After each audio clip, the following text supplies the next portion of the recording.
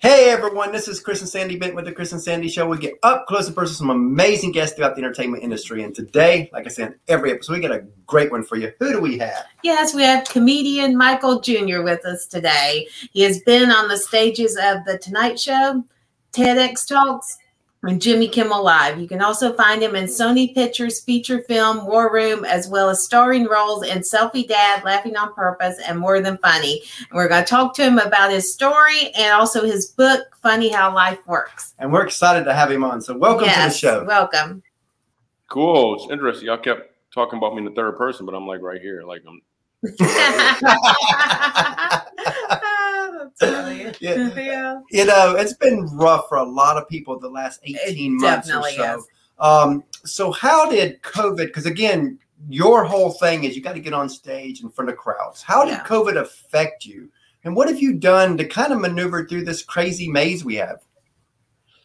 Yeah, so the way it affected me most was I got to be home with my family. Like this stuff was actually really awesome. Like we had already been preparing to not do as many live events.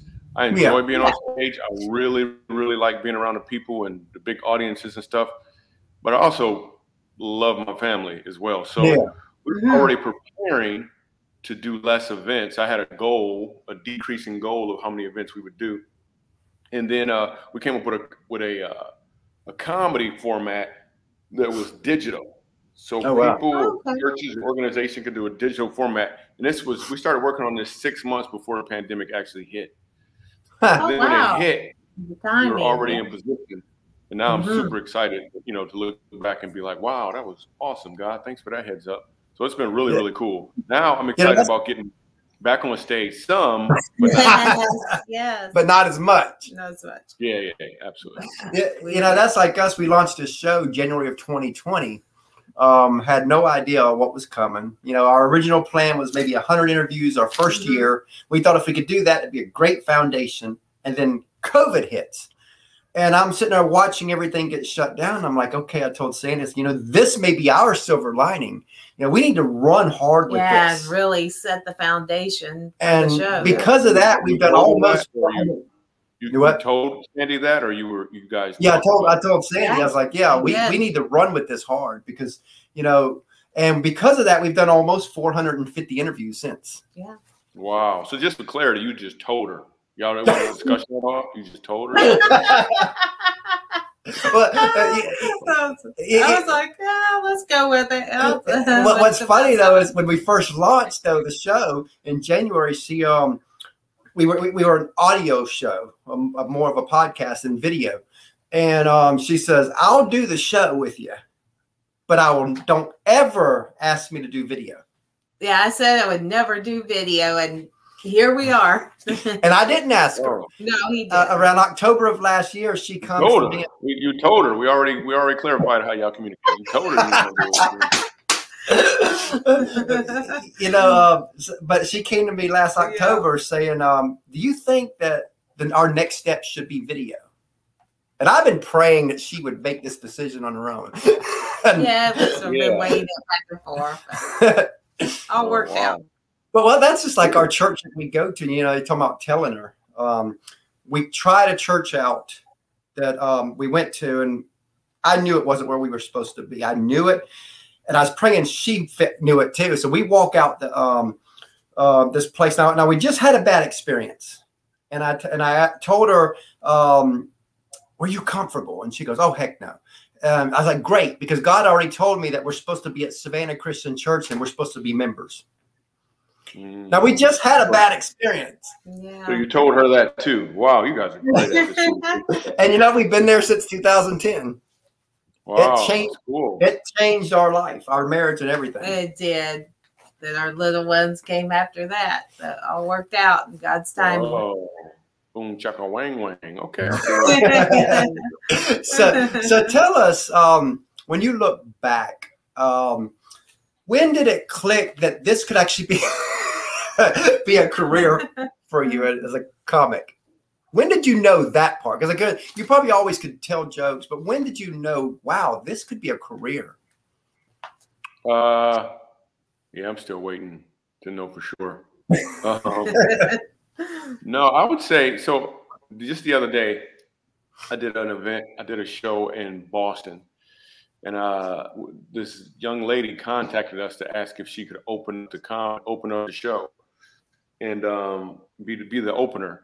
And I looked at her video, and we decided, yeah, because I always want to support people. But then afterwards, she had questions about comedy and wanted to know what it would take to really make a career. Pretty much your question. Yeah. Mm-hmm.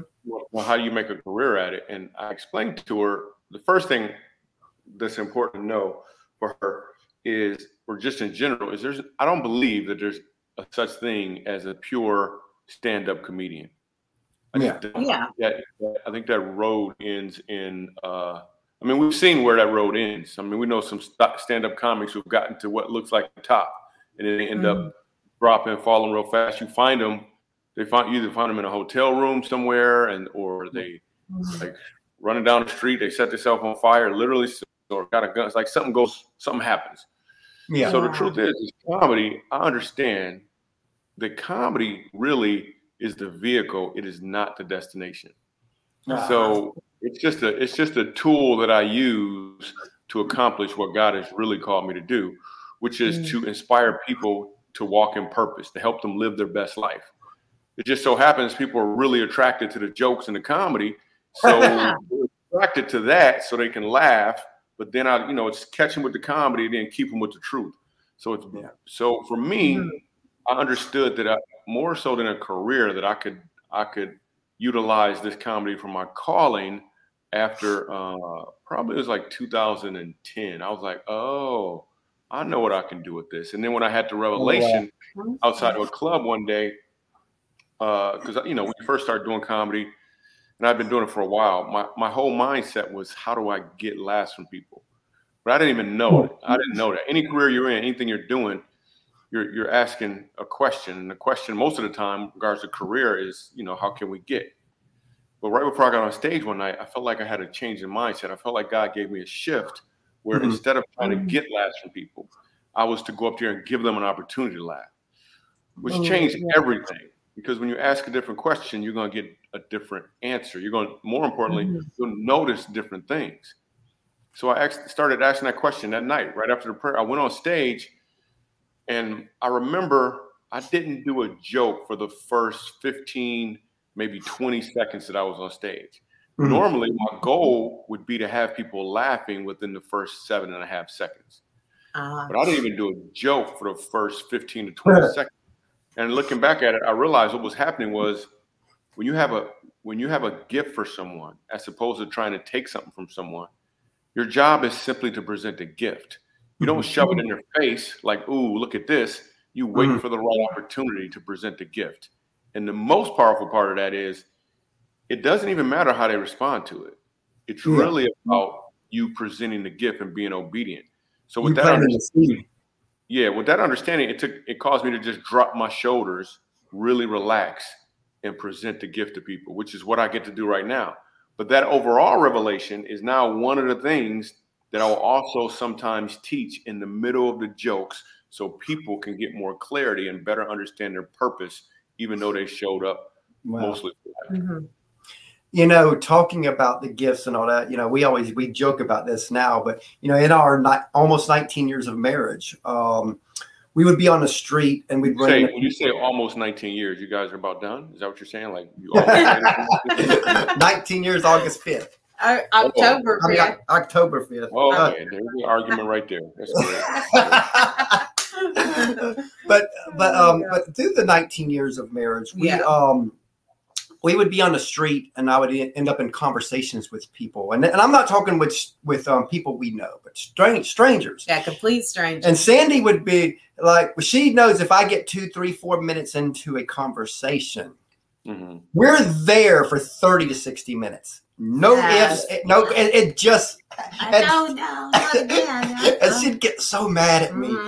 And I've done that thousands and thousands of times in our marriage. And now we look back and we're like, oh, that was preparing us for the setup for this. Because I couldn't, so many times I come on the show and I might have notes, but many times I don't use them because I've held so many conversations that I'm able to keep the conversation going, even if it's someone who I got to pull something out of.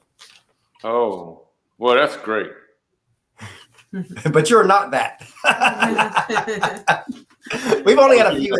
I was giving you an opportunity to pull something out of me. That's why I went quiet for a second. But yeah, see how good he really is here. Yeah. I'll be the master at that, right? Yeah, I'm not going to call you though. That's just weird. Okay. Now, you can't be funnier than me now, right? It's our show. Yeah, absolutely. Yeah, absolutely. Oh, I love it.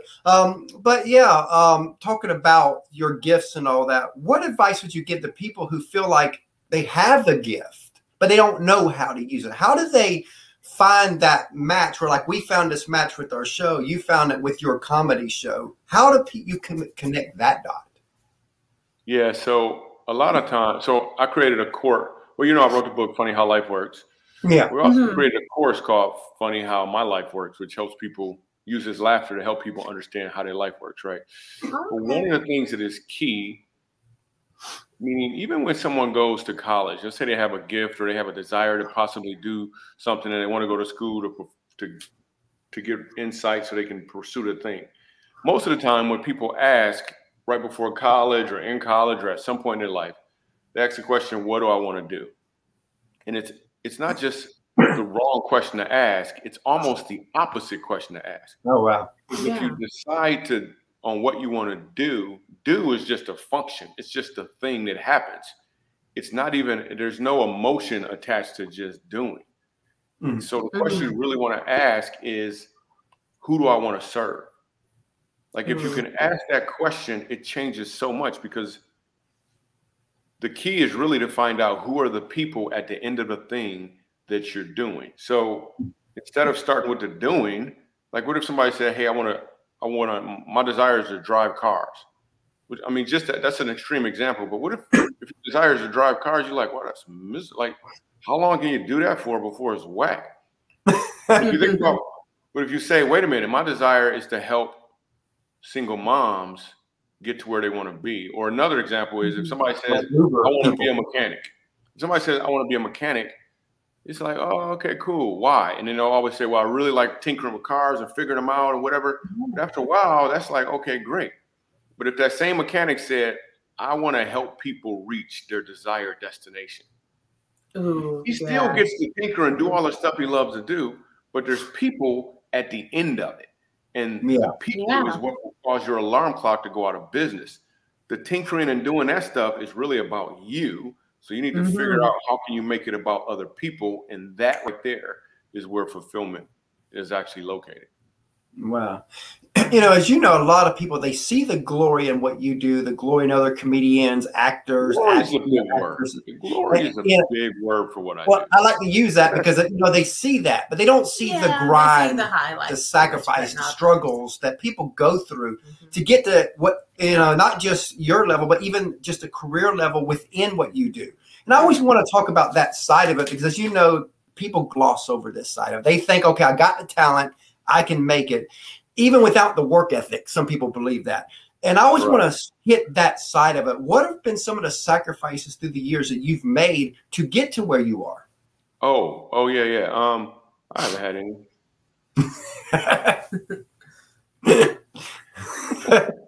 Just like, I really like awkwardness. It's one of my favorite things.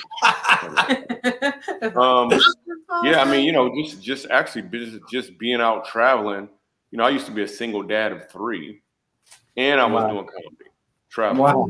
So not being there as much for them as I would like to have been, and even now with my kids, I always ask them, like, am I traveling too much? Like, how do you feel about the frequency in which I've been gone? And I try to let them in on it and let them speak into it, because I don't want to assume. A lot of times dads, or maybe just parents in general, will assume, well, I'm making this sacrifice so you can have all of the things. Well, maybe one of the things they want is a parent that's present. So you're sacrificing something that isn't even, they don't even want to sacrifice. Like in 1 Samuel somewhere in the Bible, maybe 5 Samuel, I don't know what it is, but it says obedience is better than sacrifice. So I'd rather be obedient than just sacrifice. So I try to let my kids in on that, and my wife as well, and be like, hey, what Like, I don't want to assume they want a big house and they want all of this stuff and that. Yeah. I try to listen to them as well. So then it turns out the sacrifice doesn't even have to be nearly as big. So the key is really, I think, is to communicate. And, you know, I've stayed at some other things. I've had to stay in, like when you're traveling the road, when I first started out, there's these things called, you know, you would think they put a comedian. Well, let me just say this. In my book, I think it's chapter 20 something. I don't know what it is, but there's a chapter in there called, it's called Meatball Subs and My 4-Door Apartment. And when I lived in New York City, I moved to New York City thinking that, you know, once I get there, I had like $600 in my pocket I saved up, thinking once I get there, I'll book a couple shows and everything, and then I can use that money to pay my rent and whatnot. Yeah. Problem is, when I get to New York City, I booked some shows, but the average show in New York City, and I wasn't aware of this, on average, they paid $12 a show. Ooh, wow. Just like they would in the Midwest. But $12 a show. So it wasn't long before my address was 1997 Lumina Drive. And it just so happened I also drove a 1997 Lumina. And the reason those two things are the same is because that was my apartment. I get it. Yeah. So I lived in my car for a while, really rationing $5 meatball subs, living out of my car, just so I can really try to figure out what to do to get to that next level. So that was some of the things that I had to go through in a significant way. So even with my kids, I mean, when they look now and I talk to them about, and they read my book, and they're like, "Oh, Dad," like they didn't necessarily understand. Like being homeless and not having any friends around, but that's great. I don't want them to understand that. Like I don't want them to have that experience. So some of the sacrifices I just had to make because it was circumstantial. I was just in it. But the ones that I can control, I always try to have a conversation with my family. You know, that's like with us, you know, with the show, you know, we're not this big show yet. We want to be. The vision is there. We're doing show after show after show, building this brand of the Chris and Sandy Show.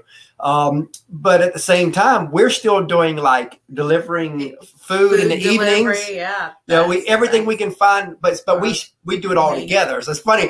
We pull up in people's driveways with me, my wife, our 2 kids in the vehicle, pull up with their foods. Yes. Oh, that's great. Long as none of you guys are chewing. Nope,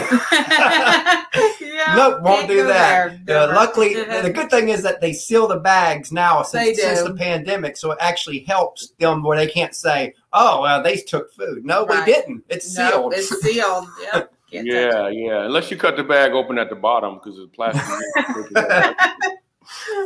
But so we're going through the sacrifice now. Now we're not homeless, but you know, again, there's a lot of people that have that same story. I mean, even Tyler Perry talks about that a little bit and all that. And Steve Harvey, you know, and it's like, you know, you don't got any white examples of homeless people you want to use for me? You just got all black examples. A lot of our artist friends have been that way and they're white. A lot, yeah. Our music is. That's cool, man. That's awesome. But it's funny though, you know, again, it's one of them things where in the moment you feel like, oh God, everything is falling apart.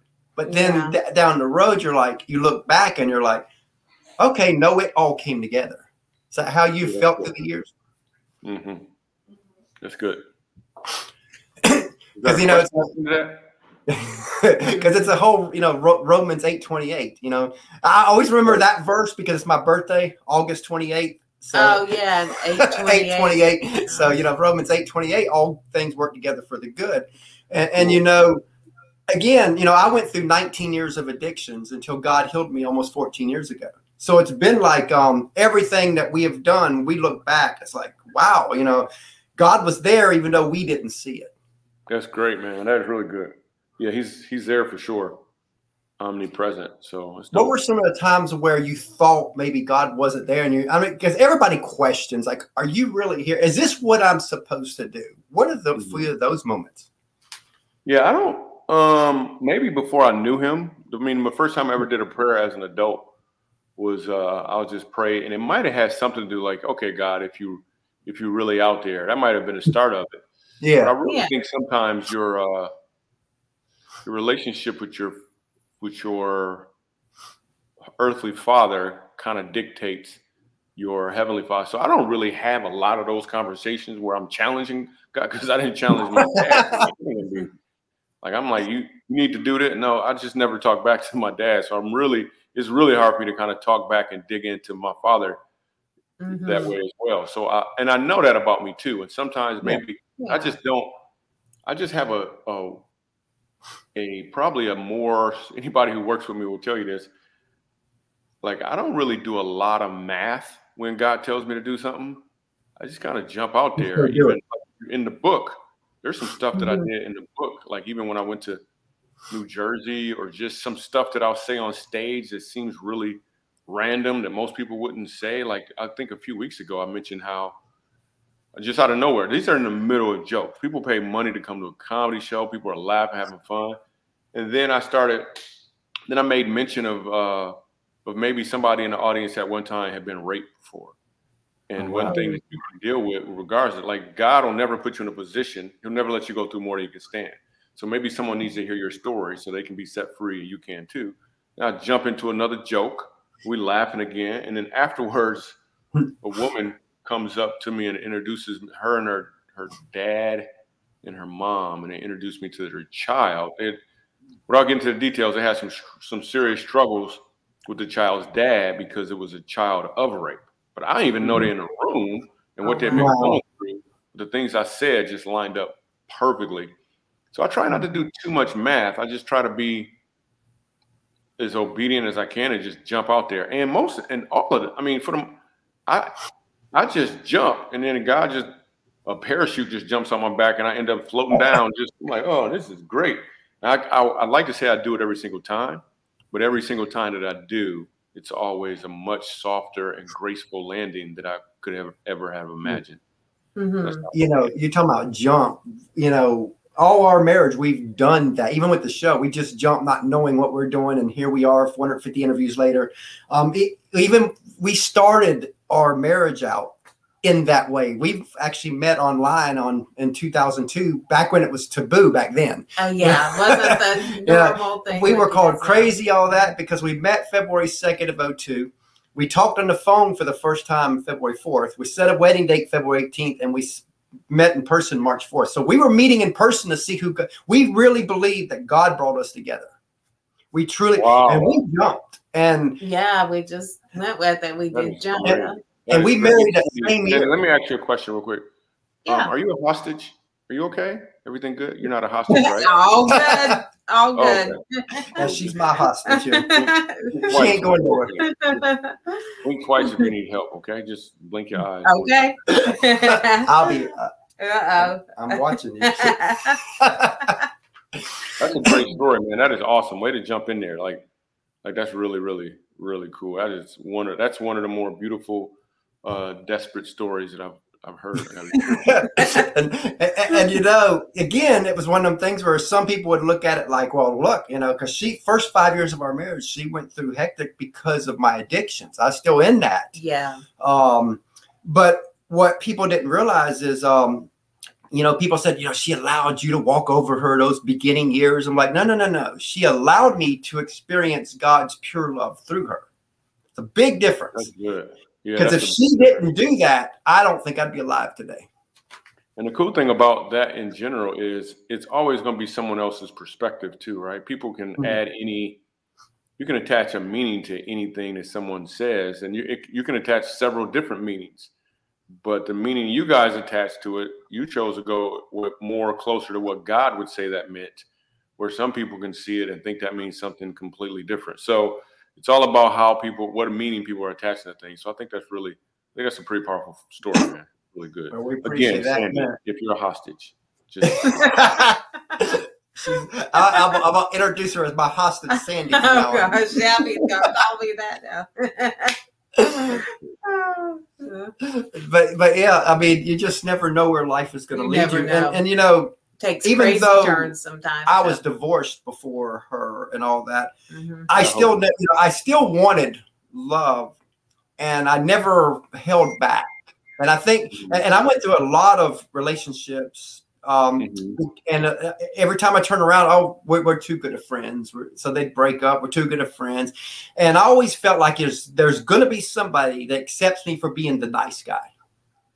That's what I was looking for. And because, in this day and time, you see a lot of people that, like on Facebook, you see women say they want that edgy guy. The bad boy. And I'm like, you better be careful. I mean, again, maybe you can turn, but we've seen so many stories where it doesn't work right. Right. Yeah, you want it edgy. Now you get it. Now you're like, wait a minute, it's the wrong edge. I don't want this. Exactly. Yeah. Yeah, so that's cool, man. That's really cool.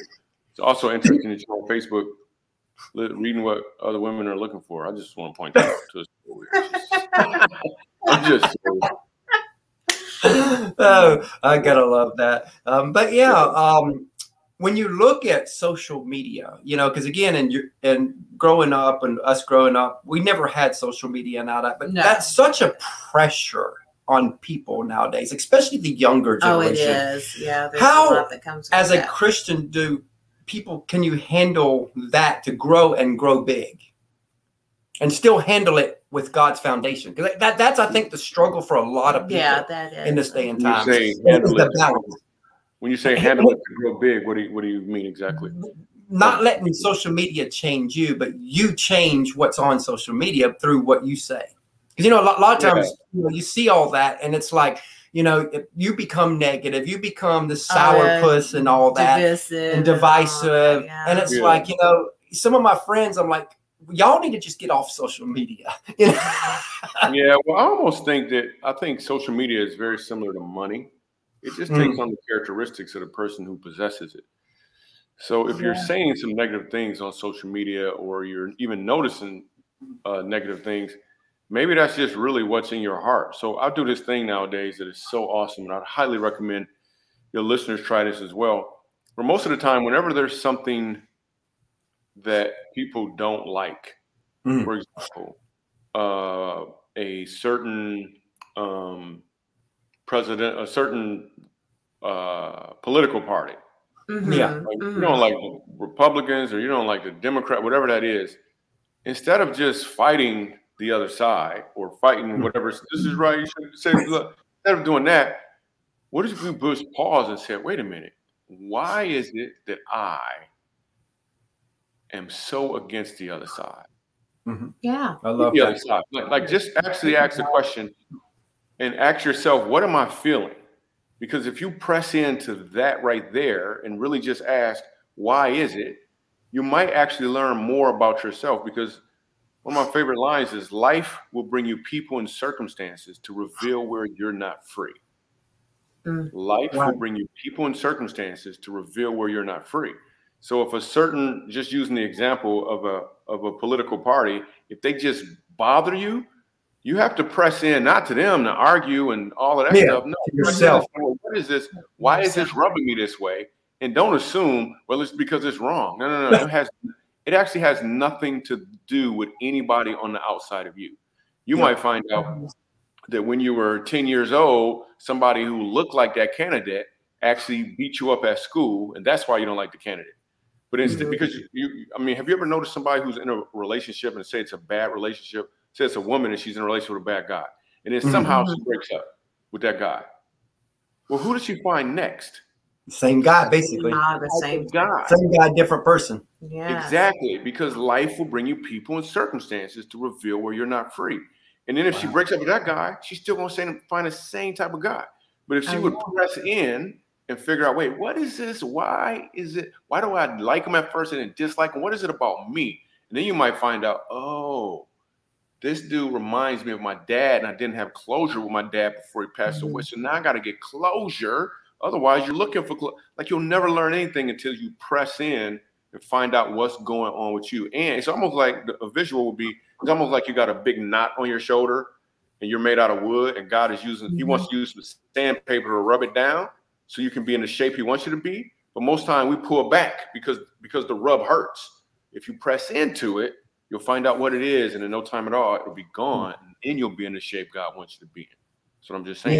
Yeah. That's like when you look at my Facebook page. I think I've went out of my way to do this, to where I have Democrats, Republicans, anti-Trump, pro-Trump, anti-Biden, everybody through my Facebook personal page.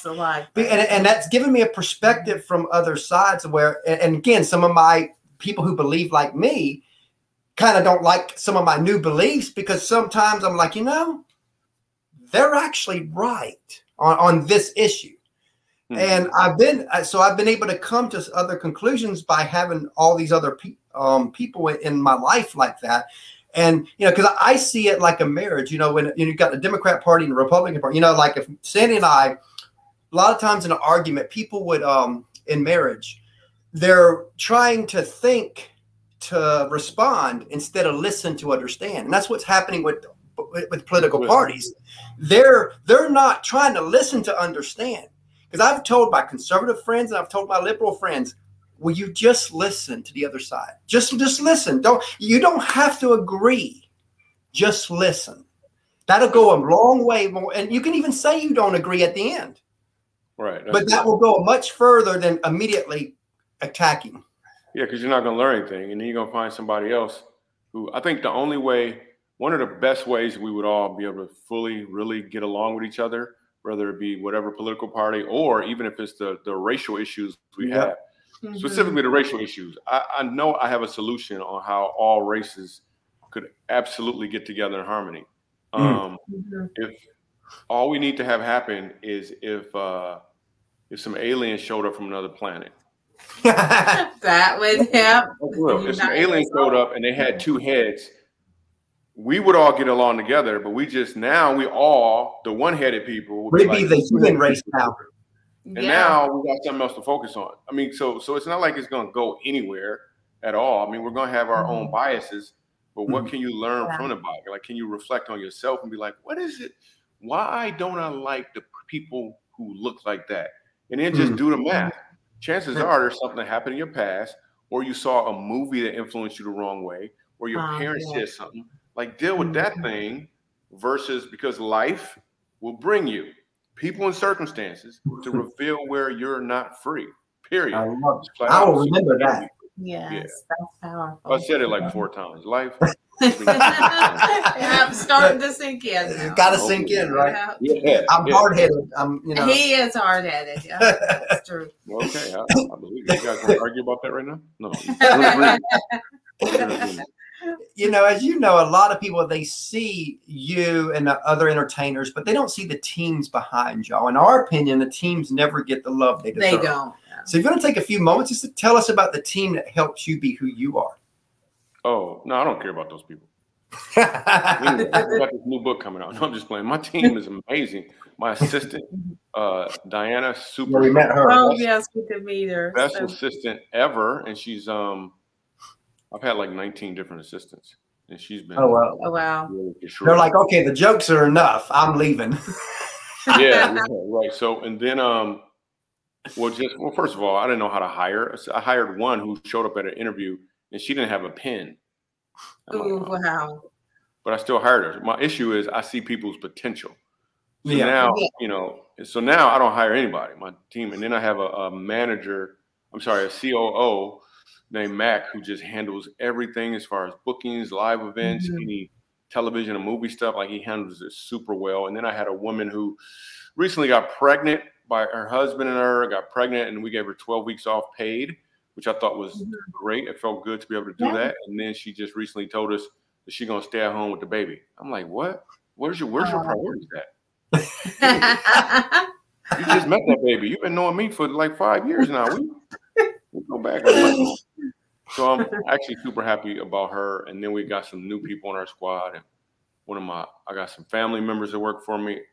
And there's no way. Like, I'm super, super creative, which means I could create the funny, but nobody would ever know about it if it wasn't for my team. Like, I'd just be funny at home, just sitting there, or at 1997 Lumina Drive, just funny right there, just sit in my car, broken funny. And then, of course, my wife, who actually handles all of or oversees the finances right now, even though she doesn't really necessarily love to do that, but she won't be doing it long. But if it wasn't for her on multiple levels, Yeah, I literally would still be in my car, but there wouldn't be the gas in the car, and it would probably be on the back of a tow truck, and it would be a stolen car. Yeah, so yeah, my squad is pretty awesome, and then my daughter even all my kids. I got 5 kids, but my 11-year-old, we do a thing every Thursday. We could do the Family Feud on Facebook called Coco Thursdays, where me and her are sitting in the car. And we're just talking like father and daughter every Thursday at like 7:30 Central Time, Facebook Live, just in the car kicking it about life. So it's pretty cool. Oh, wow. So y'all could do the Family Feud yourself. Yeah, except for the feud part. We don't really like the feud. Unlike you guys, apparently. You just tell her what to do, and then I get it, man. I get it. That's what the feud is. What's funny is, what's funny is through our years, people actually thought she was like that, but she stands her ground. Yeah, they just don't see it. Oh, that's good. I believe that for sure. Yeah. And then even with the writing of this book, remember, you got to worry about the quiet ones. Yeah, I didn't hear anything you said. So, I was like, worry about the quiet ones. So even my family, in a really cool way, was very supportive when I had to write this book, because I don't like writing at all, but I know I had to get the book done. I wanted to get it done so people could enjoy the stories, because people hear the jokes, but they don't understand some of the meanings and some of the things and how the jokes and the comedy came about. So there's a lot of life lessons in the book, but then there's also funny, hence the title, Funny How Life Works. So we wanted people to actually be able to laugh, because when you laugh, you actually retain more information. So why not make a book that's both funny, has some stories, and then some really good information as well that can help people do even better or live even a better life. So Funny How Life Works was boom. It was born. And we created a podcast called Funny How Life Works. Well, super excited about that. What's that? Who came up with the name Funny How Life Works? I'll say my team did. My team was pretty strong at that stuff. They're pretty dope. So yeah, and the book is doing well. Like when it first hit the shelves on Amazon and Barnes and Noble, they sold out in the first week, which sounds good. But at the same time, I'm like, yo, we need to get some books. More in there. Yeah, so it's super exciting. And then we actually are doing signed copies. If people go to funnyhowlifeworksbook.com, you can still get an actual signed copy. So that's pretty exciting. Oh, wow. Awesome. Love that. Now, speaking of teams and family, we have a third co-host, our little 9-year-old boy, Christopher. So Sandy's going to go get him real quick. And we got a 2-year-old daughter that when she gets older, we'll be plugging her in the show too. Oh, cool. Way to exploit your kids, man. Are you going to ask them if they want to be a part of it? Or you just going to throw them in there? You're going to throw them in there. Because we created the name Family Affair Media, so it's going to be a family affair, even if we got to fight over it. Oh, cool. Family Feud. That's great, man. Cool. Christopher. Hi, Michael Jr. Floating head. He's got green shirt on. Hey, what is up? How are you? Random person whose head just head on it? Yes. Cool. Sometimes he's got the green shirt on today, so it's green. Yes. That's okay. I think this is child abuse on some level. I'm just going to throw this out there. He cut his head off, and now I'm making him talk. Cool. Christopher, you're 9 years old? Yeah. Hi, Mike Jr. So what's a favorite food? What's that? What's a favorite food? Oh, my favorite food. You were from the South somewhere. What's your favorite food? I'm going to go with French fries. Let me ask you a question. Who's your favorite parent? Oh, gosh. You don't have to answer. You already looked at your mom. We already get it. You looked at her first. Yep, he looked at mom. Got the answer. Cool. So clearly your dad is the one who cut your head off. That is great. I cut your head off. Is that funny? Yes. Cool. All right, you had that one question prepared. That's great, man. Yes. Glad so, you had that already. And what's yours? Mine is pizza. Oh, pizza. Oh, that's cool, man. You can only eat so much pizza without a body. I just want to Well, I guess without a body, you can eat as much as you want. Yeah, it don't make a mess, though. It'll make a mess. That's true. That's awesome, man. So you're 9 years old, and what grade are you in? I am in a 4th grade. Oh, cool. I remember 4th grade. That was a cool 2 years. That was fun, man. Yes. You should just do 1 year of 4th grade. Don't do 2. Yeah. So what's your favorite TV show? Favorite TV show? It's not out yet, but it's coming. It's not out yet, but it's en route. Yeah. What's your favorite TV show? Mine is SpongeBob. SpongeBob. Oh, that's so cool. Have your parents ever watched it? Because they Yeah, a lot. Yeah. Oh, that's cool. That's great. We see every episode. A Bible verse at the end. That's not weird. What's been crazy is he watches a lot of Nickelodeon and Disney shows, so a lot of the actors that are on those shows have come on our show, so he's been able to talk to them. Hey, Christopher, what have you learned from SpongeBob? Oh God.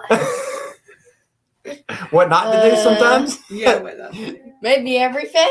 So we ain't taught him. We're homeschooling him, so we ain't taught him nothing. Yeah. Have you ever heard of so you're learning from SpongeBob? Do you know what the CPA is? Have you ever heard of that before, Christopher? No. Child Protective Agency.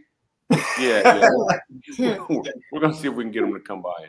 That is great, man. I think it's pretty awesome that your parents allow you to be on the show with them, man. That's pretty awesome, Christopher. Yes.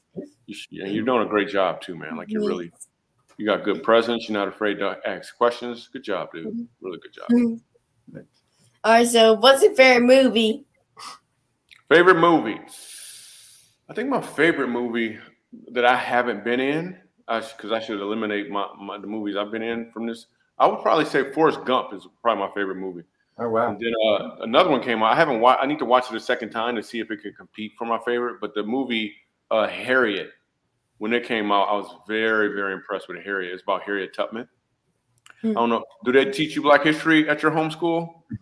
We're getting history heavy this year. Why you guys answering for him? Let the man answer. What are you doing right now? Yeah, of course we do. Yeah, remember we went to breakfast. Yep, he can answer.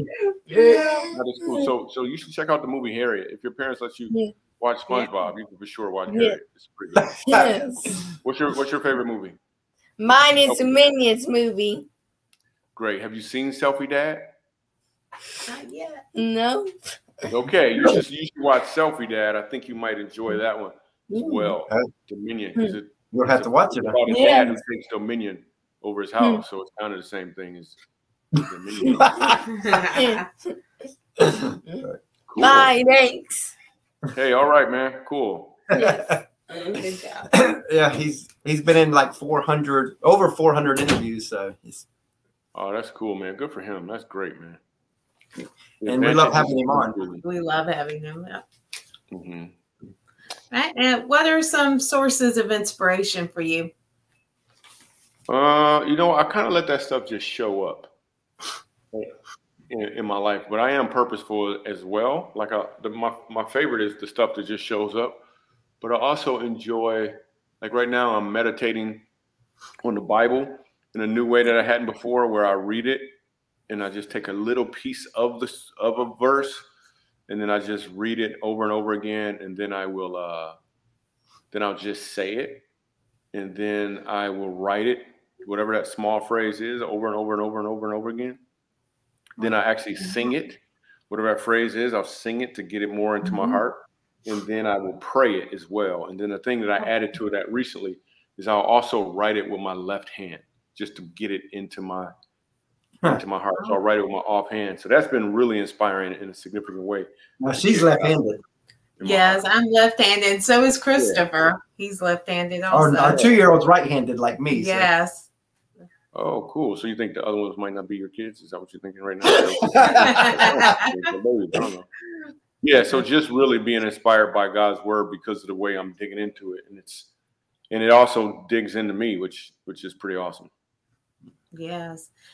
What would you like for your legacy to be? What would you want to be most known and remembered for?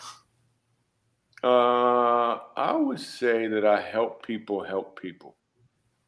Oh, that's that great. can last way past me. I want to help people. Instead of being hurt people, you help people. Yes. Yeah, exactly. Because that's better. Yeah, thanks. Way better. Yeah. You guys are awesome, man. Oh, thank you. And if you could relay any message to your fans and followers, what would you want to say to them? I think the thing that I would really want to say to them is, buy my book. Yeah, that's what's important. In life, just like in comedy, in life, there's a setup and there's a punchline. Your setup is what you receive, but your punchline is about what you're called to deliver. And everyone knows their setup. Like everyone knows the fact that you're married, you got a car, you got this podcast, you got whatever that is. Your setup is what you receive. But the key is to understand what is your punchline. And just like me as a kid, I used to struggle with my reading and had other struggles as well. Even your setbacks in life are part of your setup so you can deliver the punchline you're called to deliver. Everyone listening, everyone watching right now, there's something that you're called to do. And the fact that you've been through what you've been through just means that you've been set back. But like a slingshot or a bow and arrow, the further you've been set back, the further you can reach. You just have to know what to aim for. So you do, by all means, have something to deliver. And you just make the world a better place when you choose to do exactly that. Love that. Definitely love that. And so as we come to a close here, what's advice you would give somebody? Let's say they're just starting out, they're wanting to be a comedian or even an artist, an actress, somebody in entertainment, and they're just starting up. They feel called to this. What advice would you give that person to kind of help guide them the next few years? Yeah, it would be the same. It would be similar to what I said earlier. Is don't focus on the do, focus on the who. Right, like who is it you're called to serve? Because acting or singing is only going to be seasoning for the meat that you're supposed to deliver to them. Or for the vegetarians out there, the squash, like whatever. Like it's just seasoning for what it is you're called to deliver. If you focus on the seasoning, life will get bitter because it's just seasoning. You have to add the seasoning to whatever it is that people need and deliver that. I love that. So tell everybody how they can find you, which they probably already know. I'm right here. You can yeah, so if they just go to I'm Michael JR Comedy on all platforms. Okay. And if you want to connect directly with me, just go to Michael JR Comedy /yo. You can get on the list because we're constantly sending people inspiration as well as comedy on a regular basis. So just michaeljr.com/yo, and then and we'll stay connected. That'd be pretty cool. Love that. We really enjoyed having you on the show today, and we look forward to having you back down the road. Hey, thanks a lot for having me. You guys are awesome. I really appreciate it. Tell Christopher I said thanks too. I will let him know. You have a blessed day. Yes, thank you so much for your time. Child Protection Services. All right. Thanks, guys. I appreciate it. Thanks.